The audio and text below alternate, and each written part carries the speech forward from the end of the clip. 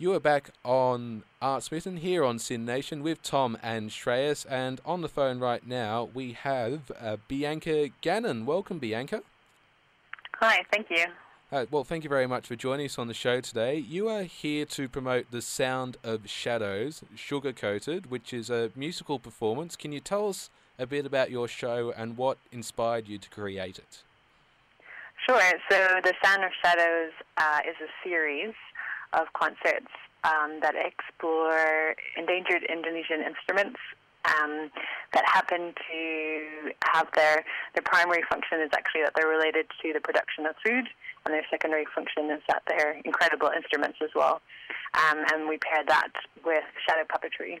So this is the second installment, which is called Sugar Coated, and it will be in the Melbourne Recital Centre in December 14th as part of Mapping Melbourne Festival. So this one features 3 instruments. It's our most ambitious work, which is bundingan, duck herders, rain shield, and zither, rantok, a polyrhythmic rice-pounding instrument for many players from Lombok, and gula gending, itinerant fairy floss benders, set of steel pans, and sort of one-man gamelan, also from Lombok. Right, so a range of Indonesian instruments there. Now, Bianca, you are from Ireland, I understand. That's right. Yeah, so how did you come to hear or come to learn about these instruments? Well, I first learned about Indonesian music while studying an ethnomusicology module as part of my music degree, and was completely enamored by everything to do with Indonesian music, and eventually had the opportunity to learn, and it sort of snowballed out of control, various trips and scholarships to Indonesia, learning all sorts of cultures there. And yeah, these instruments themselves, a few of them, such as the gula gending and rantak, I learnt from a well-known blog called Oral Archipelago. He's a DIY ethnomusicologist who sort of travels all over Indonesia, guerrilla style, documenting rare and endangered, not so often heard musics there. And bundingan, the rain shield, I found that by chance. I met a conservator who was conserving the materials of the bundingan, which was really only played by less than a handful of people at the time, a few years ago.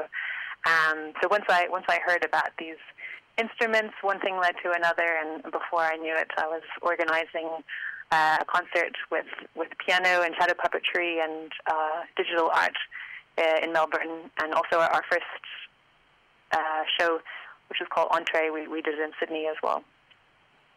Now, I've just started learning the guitar, and I thought I was well-cultured, but those seem like a variety of instruments. Does learning one lend itself to learn the other, or were they completely different? Yeah. So Indonesia is a huge country with over 200 cultures, but there's a lot of similarities between a lot of the musics there. Gamelan being the overall sort of arching form there. There's of course many other types from other colonial influences and things, but that's a huge part. So from learning Balinese gamelan extensively and a little bit of other types of gamelan, such as Javanese, I have sort of a basic understanding of how things like repetitive gong cycles work and other rhythmic devices. So that's really helped shape my musical understanding, as well as sometimes cultural understanding, though there's a lot left to learn. And then I think playing piano as well, if you can do 2 things at once, something with independence between your left and your right hand, that can often help to play the bundingan, which uses badminton strings with bamboo stops, so it acts like a prepared piano to make these incredible gong-like resonances with your right hand, 4 of them, and then on your left hand there's these 3 vertical bamboo strips that are sort of like fingers, and you play them with your fingers, that create the 4 pitches of the Javanese kendang drums. So that's sort of a one-man gamelan. So being able to play the gongs at the same time as being able to play the drums definitely helps to have some knowledge of gamelan and maybe playing an instrument like piano. And a follow-up question to that one, Bianca, as composer, are there any difficulties to composing for these instruments that you might not experience, say, on a piano? Sure. There's challenges and amazing discoveries. One challenge could be notation. These instruments don't have any form of notation. It's all an oral tradition. But I actually quite like to work in that way, and it makes it more collaborative with the musicians. So while I am the overall composer, it's been very much a collaborative work with my colleagues, and just a case of sort of creative development, improvising, trying things out, me asking things.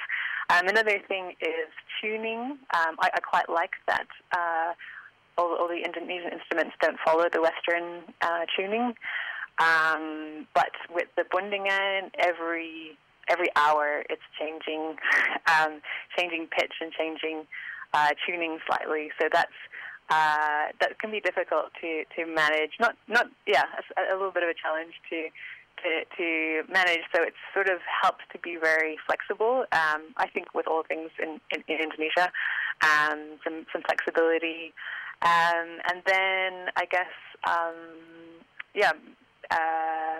amplifying them, things like that.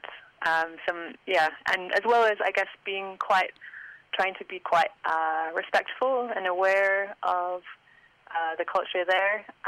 People, for the most part, or for the whole part, any of the masters that I've been learning from in Indonesia, when I've told them what I've been doing in my compositions here, in my work here in Australia, they've been incredibly supportive of that, and they really believe in the evolution of music and not freezing compositions or freezing art forms in time, that they keep evolving.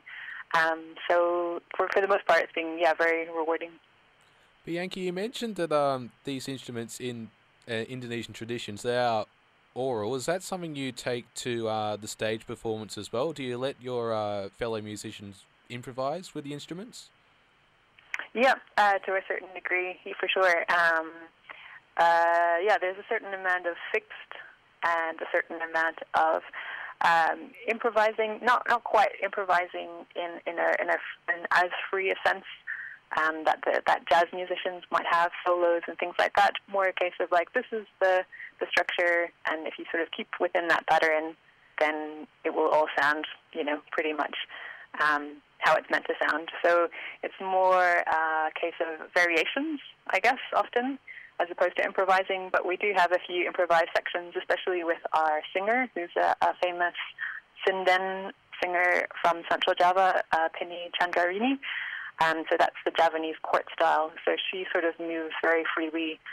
She herself is a great composer. She moves very freely between this Javanese court style and more experimental styles. And we've been improvising a lot between piano, voice, and also the gula gending seems to work quite well for that, the fairy floss vendor's instrument. Now, that all sounds really hard enough as it is, but you've also added shadow puppetry to that mix. Does that fuse well, or does one lead well to the other, or does one flesh out the other more? How did the idea to make the two mix come about? I think the original idea came just from the shape of the bundingan, because it's such a beautiful shape. It's sort of a cape, sort of a hut. Sort of is a similar shape to in shadow puppetry in Indonesia, the mountain shape. So it's just a really incredibly beautiful shape. And sitting under it and spending many hours looking at it, I just had the idea that it would be so beautiful to pair it with contemporary shadow puppetry. And I think as well in Australia, most people don't have any sort of basis in where any of this is coming from. So there's already a lot going on and a lot to look at with the instruments. They're amazing. So we are trying to leave some space for that.